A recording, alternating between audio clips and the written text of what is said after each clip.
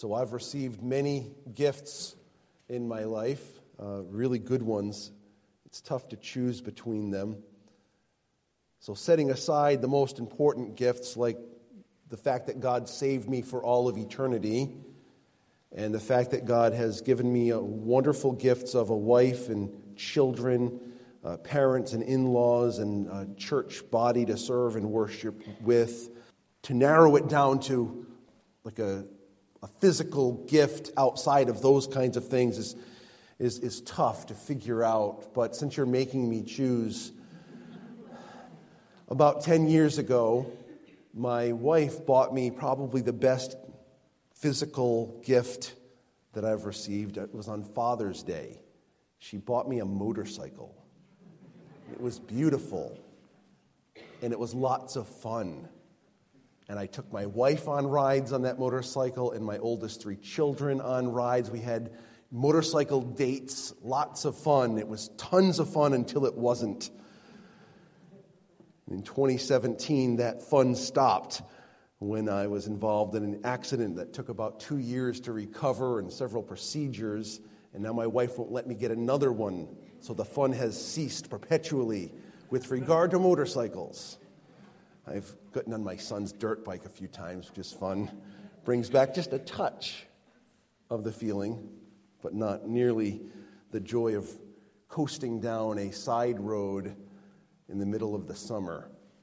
At any rate, God has provided us with far better gifts than this.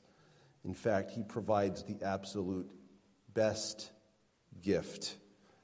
For those who have received God's gracious gift of Jesus Christ, you know that this is life. This is real, enduring, eternal life. And those that have received that gift from God don't need a gift receipt. And they don't, pine for some better gift, because we recognize that it is the greatest gift we could receive. When the Lord Jesus came, He came as a baby. And to the human eye, He appeared to be simply a human baby. But as you know, the Scripture reveals to us, and Jesus' life detailed for us, that He was not simply a mere human baby. He was God in the flesh, incarnate, the Word made flesh. Matthew and Luke, the Gospels of Matthew and Luke, provide for us a bit of background regarding Jesus' birth. Both of these, Matthew and Luke, provide for us an understanding that Jesus had a right to rule as the King of Israel. With regard to Luke's genealogy, as he traced Jesus' earthly genes, his family tree, he led that genealogy all the way back to Adam, letting us know that Jesus identifies with all mankind of all time. Which is why when we read our opening scripture reading from Luke chapter 2, it talks about there's great joy through the gospel for all the people. All the people. Jesus came as a glorious representation of the Father as God the Son made flesh. It's an amazing reality that we celebrate at Christmas. And while Matthew and Luke provide us with some insight about Jesus' humanness, his human genealogies, the Gospel of John gives us more of an inside look. As you look at the Gospel of John, you see more of an X-ray, or even further, an MRI, not just of Jesus' body, but of his entire person. And what you'll realize, and John chapter 1 unfolds for us very beautifully, is that Jesus is God made flesh. And he describes Jesus' deity in numerous ways. And so this morning we'll talk about a few of these facets that are revealed in this greatest gift ever given. And next Sunday, one facet that we will focus in on that will really, I think, be encouraging for next week. We have a lot of encouraging truth to consider in the few minutes we have this morning about the greatest gift ever given to us. John will portray for us a number of these facets of who Jesus is and his nature. And he starts off in verses 1 through 3 by telling us that Jesus is the Creator. All right, we're already confused. Why are we confused? Because we know that Jesus, the man, came to earth 2,000 years ago. And we know earth preceded him. So that's confusing. The Son of God, the second person of the triune Godhead, he has created all things. And this passage unveils that for us beautifully. Look at verses 1 through 3. It says, "In the beginning was the Word, and the Word was with God, and the Word was God. He was in the beginning with God, and all things were made through him. And without him was not anything made that was made." This is the ultimate expose, revealing that this one that would come, that did come 2,000 years ago, was already existent before his human body, before his babehood took place. He was already in existence. He is the Word. The word there is logos. It's the concept of the demonstrated word. So there's all kinds of Greek words for the word. Word. Right. There's word, graphe, means written word. There's rhema, spoken word. Well, the word logos is the word declared, demonstrated, or as we see in this text, the word incarnate. You can see the word coming out and demonstrated. So this word was in the beginning with God, and it says in verse 1, he was God. He was in the beginning with God. All things, what does all mean? Tough one. All. Every atom, every element, every particle, all things were created by him. You know, it's beyond the atomic. Because in the book of Colossians chapter 1, it talks about the things that are visible and invisible, whether thrones or dominions or principalities or powers, all things were created through him and for him. So now he's talking about the angelic realm. They're incorporeal. I always say it wrong. It's incorporeal. I don't know how to say the word. It means without a body. They don't have a body. There's no material there. So he doesn't just make the atoms. He even makes the things that are invisible. In fact, as you think about creation, and you think about the fact that the Bible makes it very clear that it was out of nothing, Jesus spoke the world into existence. He spoke, and it was done. He commanded, and it stood fast. And you think about, try to envision yourself, you can't, and I can't, but just try, if you were there to observe the Word speaking into existence, light. Let there be light. And there was light. The Creator God, the person of Jesus Christ, the second person of the triune God, he spoke the world into existence. John is letting us know there's more to this baby in a manger that would become a toddler, that would become a pre-adolescent, become an adolescent, would become a young adult, would become an adult. There's more to him than meets the eye. He's been around. He is the Ancient of Days. He's the Alpha and the Omega, the beginning and the end. And he spoke the world into existence with his own word. It's amazing. This passage later on gives us a little definition of what the word means. Look at verse 14. It says, and the Word, we're defining who this is now, the Word became flesh and dwelt among us, and we have seen his glory, glory as of the only Son from the Father, full of grace and truth. You know, the Bible talks in numerous places about the fact that God created the worlds. Genesis 1:1 is a great illustration, right? In the beginning, God created the heavens and the earth. And throughout the New Testament, and here in John chapter 1, as I already referenced in Colossians chapter 1, also in the book of Hebrews chapter 1, the Bible attributes the creation to Jesus Christ, the second person of the Trinity. God made flesh. It is amazing when we have this knowledge of who this was that left the throne of heaven and humbled himself to take on human flesh. He is God. He is the Creator. This is the first facet that we see John revealing to us.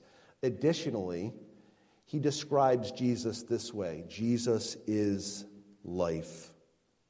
Jesus is life. Look at verse 4. In him was life, and the life was the light of men. In him was life. Without any explanation or development, he just tells us that Jesus is, contains, has life, and that life has to do with the rest of the world. Life.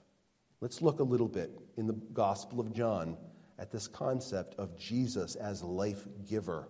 Take a look at John chapter 5. This is a beautiful passage of Scripture.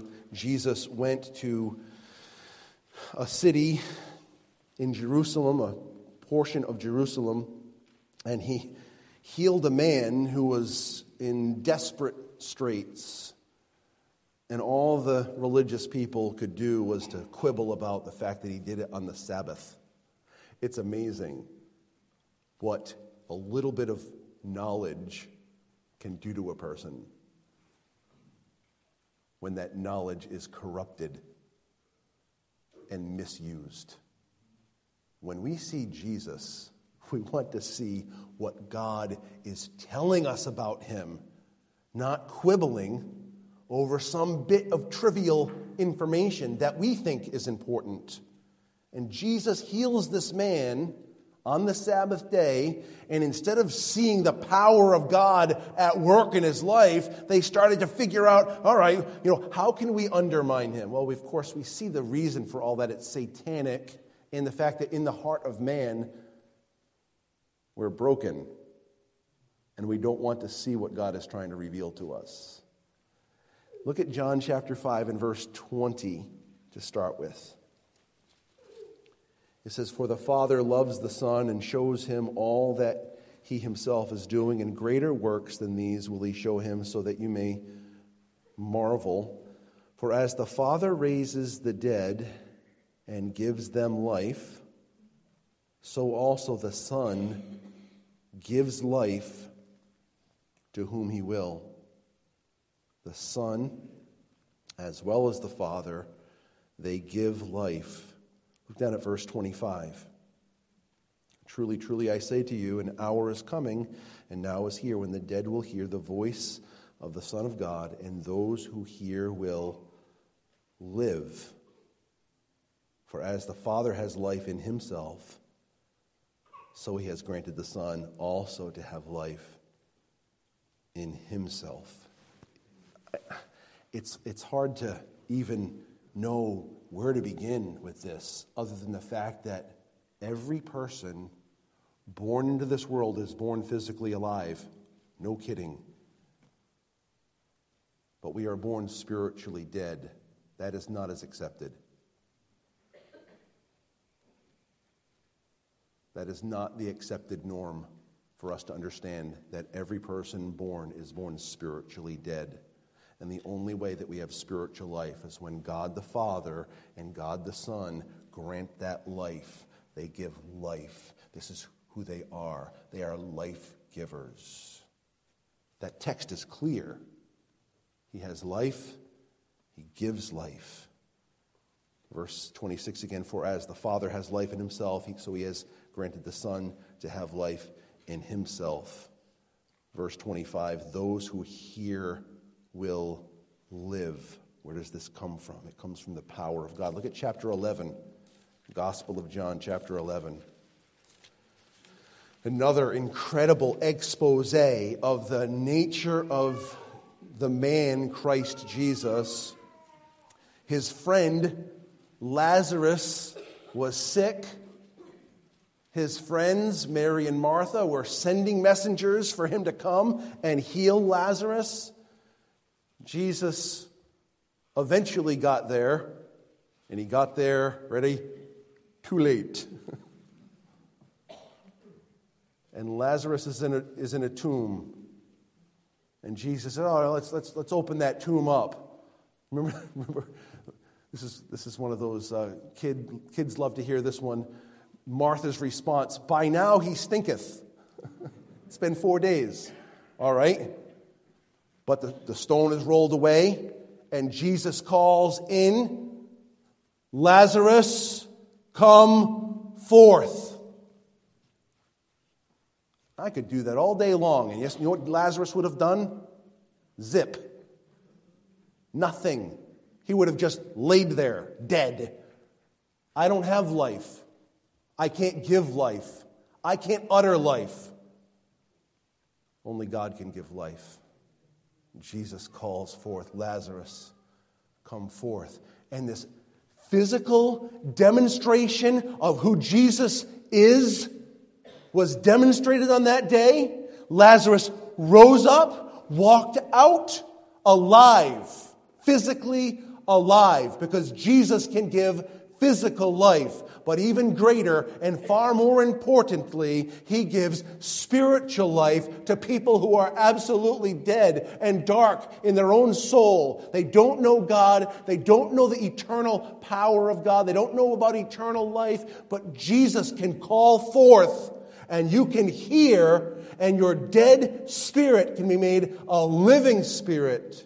How does this happen? It happens according to the perfect power of God through Christ.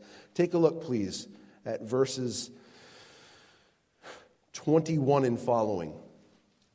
John 11:21. Mary said to Jesus, "Lord, if you had been here, my brother would not have died. But even now I know that whatever you ask God, God will give you." Jesus said to her, "Your brother will rise again." Martha said to him, "I know that he will rise again in the resurrection on the last day." Jesus said to her, will you read this with me? "I am the resurrection and the life. Whoever believes in me, though he die, yet shall he live. And everyone who lives and believes in me shall never die." Do you believe this? I am the resurrection and I am the life. Real life. Not this transient life, this temporary life. We are all living it. Some days we enjoy it. Some days we don't. Some days are good. Many days are hard. We're living this life. If you've been living for any period of time, you start to feel some of the effects of life. Sometimes in your head, whether it be stress, anxiety, starting to lose a little bit of your memory, a little bit of your sharpness, or sometimes it's your body. You know, your shoulders start to ache, right? your back starts to hurt. Your knees start to feel the effects of pounding over the years. Your ankles and your feet, they feel the trauma of all of what you've accomplished and done in your life. We all feel it. That's physical. And we all know, because we've all have people that we love that have died, we know that this life is temporary. It's good to have someone raised from the dead physically. It's wonderful. Like, what a joy. I've never seen it. It's wonderful. You know, it's really cool that Lazarus rose from the dead, but he had to die a second time. How do you like that? Yeah, but there's a life that God offers through Christ. It can never be snuffed out, never be taken away. It's real. It's enduring. Jesus gave all of us insight into how we could be attached to that life. Listen to these words, and they're words that you're familiar with. John chapter 14 and verse 6, when Jesus said, "I am the way, the truth, and the life. No one comes to the Father except through me." Jesus says, I am the way to the Father. I am the truth revealed. And I am the life. I'm the life you need. I'm the life that can never be taken away from you. I'm the life that will help you to endure unto everlasting life. Will give you joy and peace and fullness in the presence of God forever. I am that life. But the only way that life comes is when someone hears the words of the Son of God and believes the words of the Son of God. And when we believe, he tells us, you'll have life that can never be taken away from you. Ever, ever, no, never. Jesus is the life. The Bible tells us in 1 John chapter 15 and verse 48, the last Adam, that's a reference to Christ, became a life-giving spirit. Jesus as God is a life giver. And why is that so significant? Because this life, because there is life, beyond this one that we're living. And the life that Jesus offers is abundant. It's eternal. And it's filled with the fruits of love, joy, and peace. Jesus said this in John chapter 10, "The thief came only to steal and kill and destroy. I came that you may have life and have it abundantly." Now, I know so many of you, and I know so many of your testimony that you have recognized that you're a sinner. You are, not were, are a sinner. And you recognize that sin properly, rightly warranted you with separation from God and condemnation and judgment. But upon seeing yourself as a sinner in your great need, you are also presented with the reality that in Jesus is life. That Jesus died already to bear your sin debt and your condemnation and your judgment. So you saw that sin and you turned from your sin and you turned toward Jesus Christ and you believed. And God granted you this life. And so you know what it means when Jesus says he is the way, the truth, and the life. You've tasted the life of eternity. You've had little glimpses. God has given you a down payment of the joy and glory to come when he gave you his Spirit. And so you know what this feels like, but there are so many that don't. There are so many that they've only experienced the one who has come to steal and kill and destroy. But as those who have experienced life and its abundance, you and I need to be testifying to a world around us that does not yet know the joy of Jesus, the life giver. He came as a baby. He came and he was more than meets the eye. He is the creator. He is the life. Back in John chapter 1, as we go a little further, next week we're going to talk about Jesus is the light. So we're not going to talk about that this morning. Next week we will. Jesus is the light. That's in verses 4 through 11. But Jesus is the Savior. Look at verses 12 and 13. Jesus is the Savior.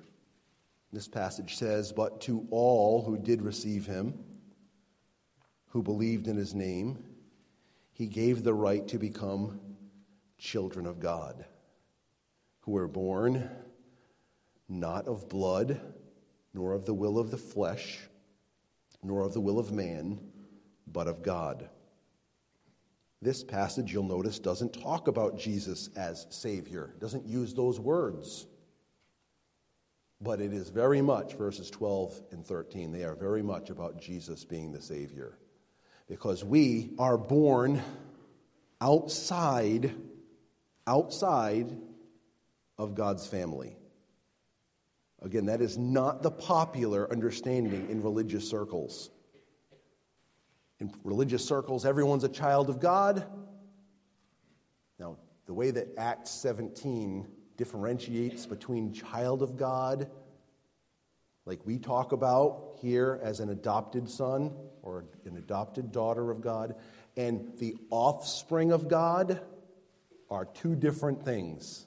Because Acts 17 talks about how everyone is an offspring of God. In other words, God created everyone.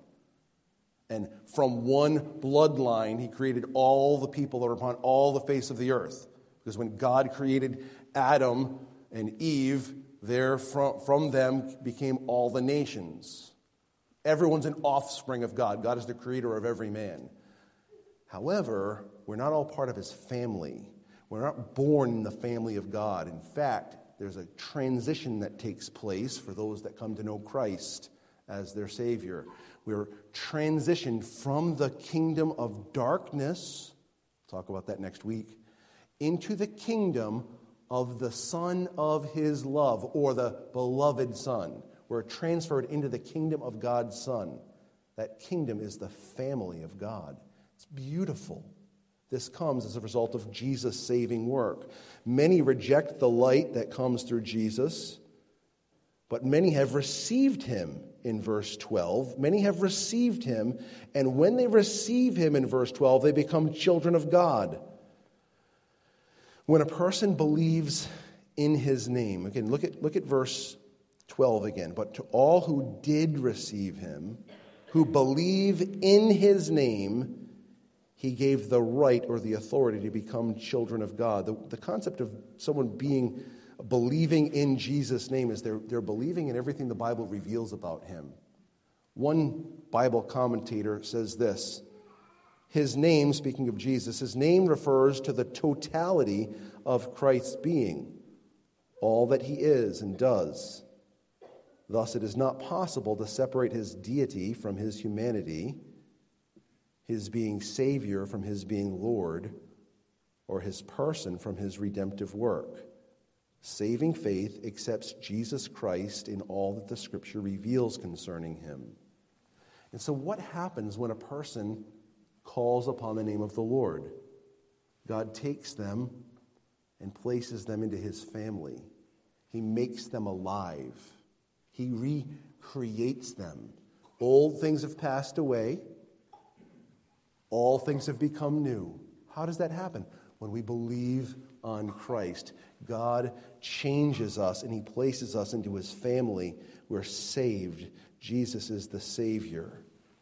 Finally, not only is Jesus the Creator, and Jesus is the life, and Jesus is the light, and Jesus is the Savior, Jesus, as we started, Jesus is God in the flesh. Look at verses 14 through 18. And the Word became flesh and dwelt among us, and we have seen his glory, glory as of the only Son from the Father, full of grace and truth. John bore witness about him and cried out, "This was he of whom I said, he who comes after me ranks before me, because he was before me." For from his fullness we have all received, will you read the next three words with me? Grace upon grace. The law was given through Moses. Grace and truth came through Jesus Christ. No one has seen God, the only God, who is at the Father's right hand. He has made him known. Well, there's a lot in this passage. This actually, you could take weeks and break this down. I want for us to see the reality that he tells us that God tabernacled among us. It says the Word became flesh and dwelt among us. That word means tabernacle. And it brings our minds back to the Old Testament, when God, in his kindness to the people of Israel, said, I want to dwell among you. I want to lead you by the day with a pillar of cloud, and I want to lead you at night with the pillar of fire. And you see that whole tabernacle scene that is portrayed in the book of Exodus. God wanted to dwell among his people. It's a beautiful concept. And he did, in fact, dwell among them. And he led them. And he provided for them. And he saved them again and again and again, in the face of all of their rebellion, in the face of all of their unfaithfulness. God was faithful.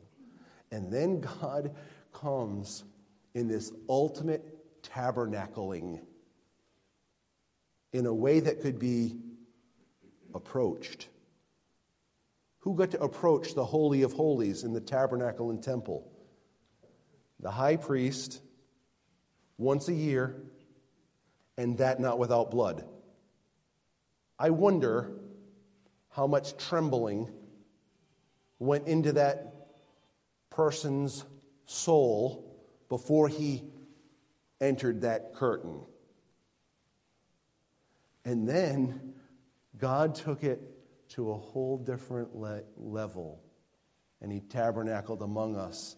And you know, instead of there being fear associated with the approach, do you remember that the disciples were pushing the little kids away? And Jesus says, oh, no, this is not how it's going to go. Let them come to me. God tabernacling among us in a way that people, even children, could approach him. Glorious, and too much to cover right now. God in the flesh. The law came through Moses. Grace and truth were demonstrated clearly. It's not that grace and truth were non-existent. They are demonstrated clearly in the person of the Lord Jesus Christ. And listen, I had you read the words to verse 16 again. From his fullness we have all received grace upon grace. I think I've recently talked about this, so forgive me, but it is a beautiful concept. The Greek word is charis, grace. Anti, not like anti-M or anything. Anti meaning like instead of. Charis, grace. Grace instead of grace. It's a word picture.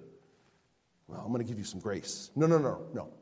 Instead of that, I'm going to give you some grace. No. Instead of that, I'm going to give you some grace. That's the concept. It's a word picture. We don't see it. It's grace upon grace upon grace, like the waves of the ocean. They just keep on coming in. And you know, some people with the waves of the ocean, they ride them. And some people with the waves of the ocean, they look and they're in awe of the crashing of the waves. And some people ignore them.